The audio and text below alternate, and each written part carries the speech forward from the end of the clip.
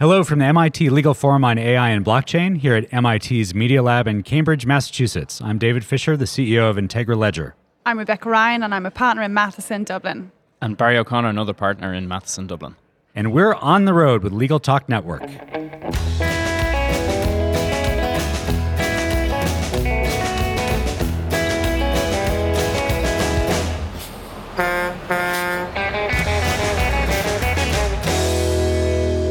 And we're back. Thank you so much for joining us on the road. It's a pleasure to be here at MIT Legal Forum on AI and Blockchain. Today we're with Rebecca and Barry, both partners at Matheson, a prominent law firm in Ireland. So Rebecca and Barry, what brought you to MIT for this event? Okay, so we're due to host our own event at the end of the week, and we're hosting the first legal hackathon in Ireland.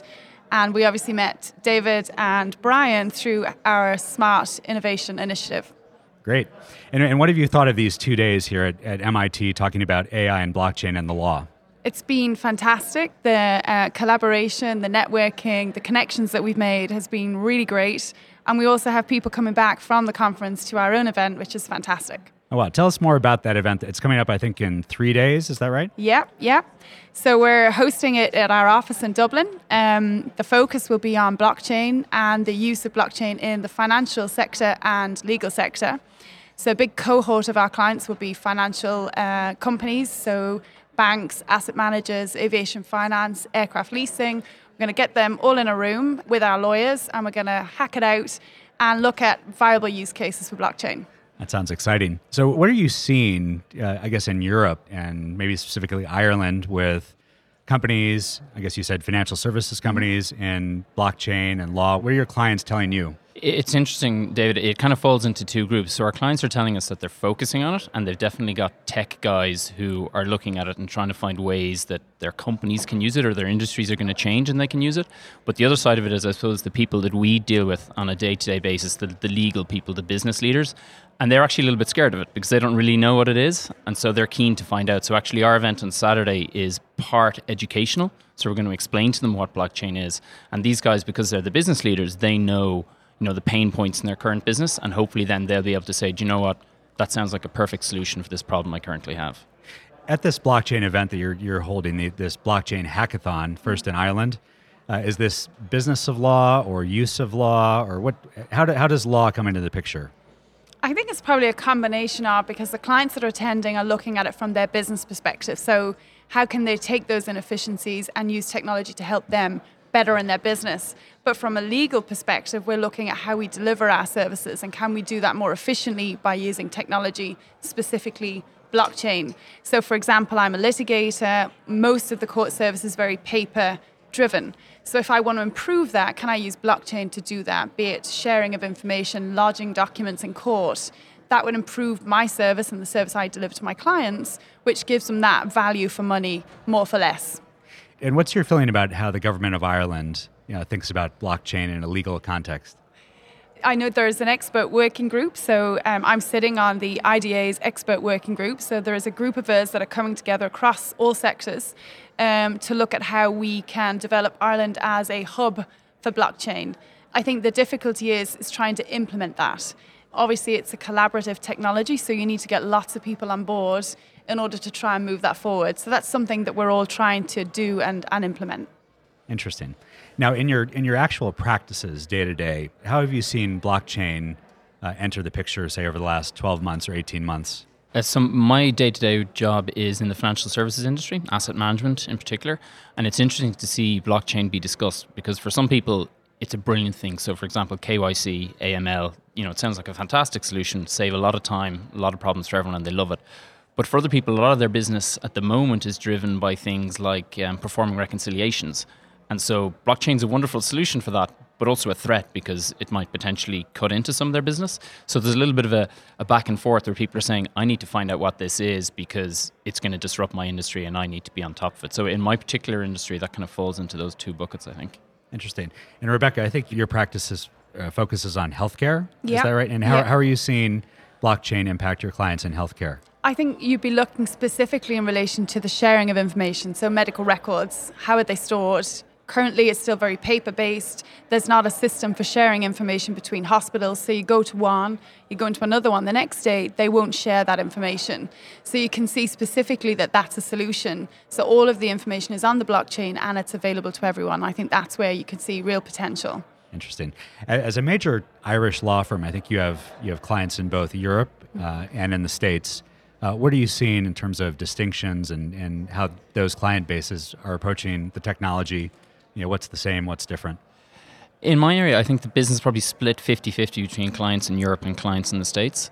They're mostly global businesses though, so what we often see is things are driven by the kind of the US arm of the business, and then London sometimes is doing it alongside and sometimes a little bit behind. In blockchain, I think specifically we are seeing more kind of drive from the US. And that's part of the reason, I suppose, why we're here today, is to kind of get that US perspective on where blockchain is going in the legal industry, because I think it is probably fair to say that the US is driving a lot of it. I don't know. I'd agree with that, yeah. And what are some of your big takeaways from this conference, which covered both AI and blockchain in the law? Two major areas. What do you expect to take back to Ireland with you? I think, I suppose, two things. One, obviously, is the learning about the technology and specifically the ability to use both. So we want to use blockchain and AI to have the super tech. But secondly, I think it's the connections that we've made, which has been really fantastic. We've met a lot of really great people that are all kind of looking to push this forward in the same direction. And I think it's key that we all continue to collaborate to kind of get the implementation, get it going. And I think that's actually the biggest thing. We both feel that that's the biggest thing from the conference. Yeah, I have to say I love being in the innovation space. I mean, day to day, as I said, in financial services, so a regulatory piece. If I go to a normal kind of financial services regulatory conference, it's incredibly different to this type of event where everyone is so open, so collaborative. You can go up and talk to anybody. They're willing to discuss and share their ideas. They're interested in hearing yours. You come away with so many valuable connections that I think, you'd have to go to 10 financial services regulatory conferences to get that many valuable, useful connections that you can get in one conference here. It's been fantastic.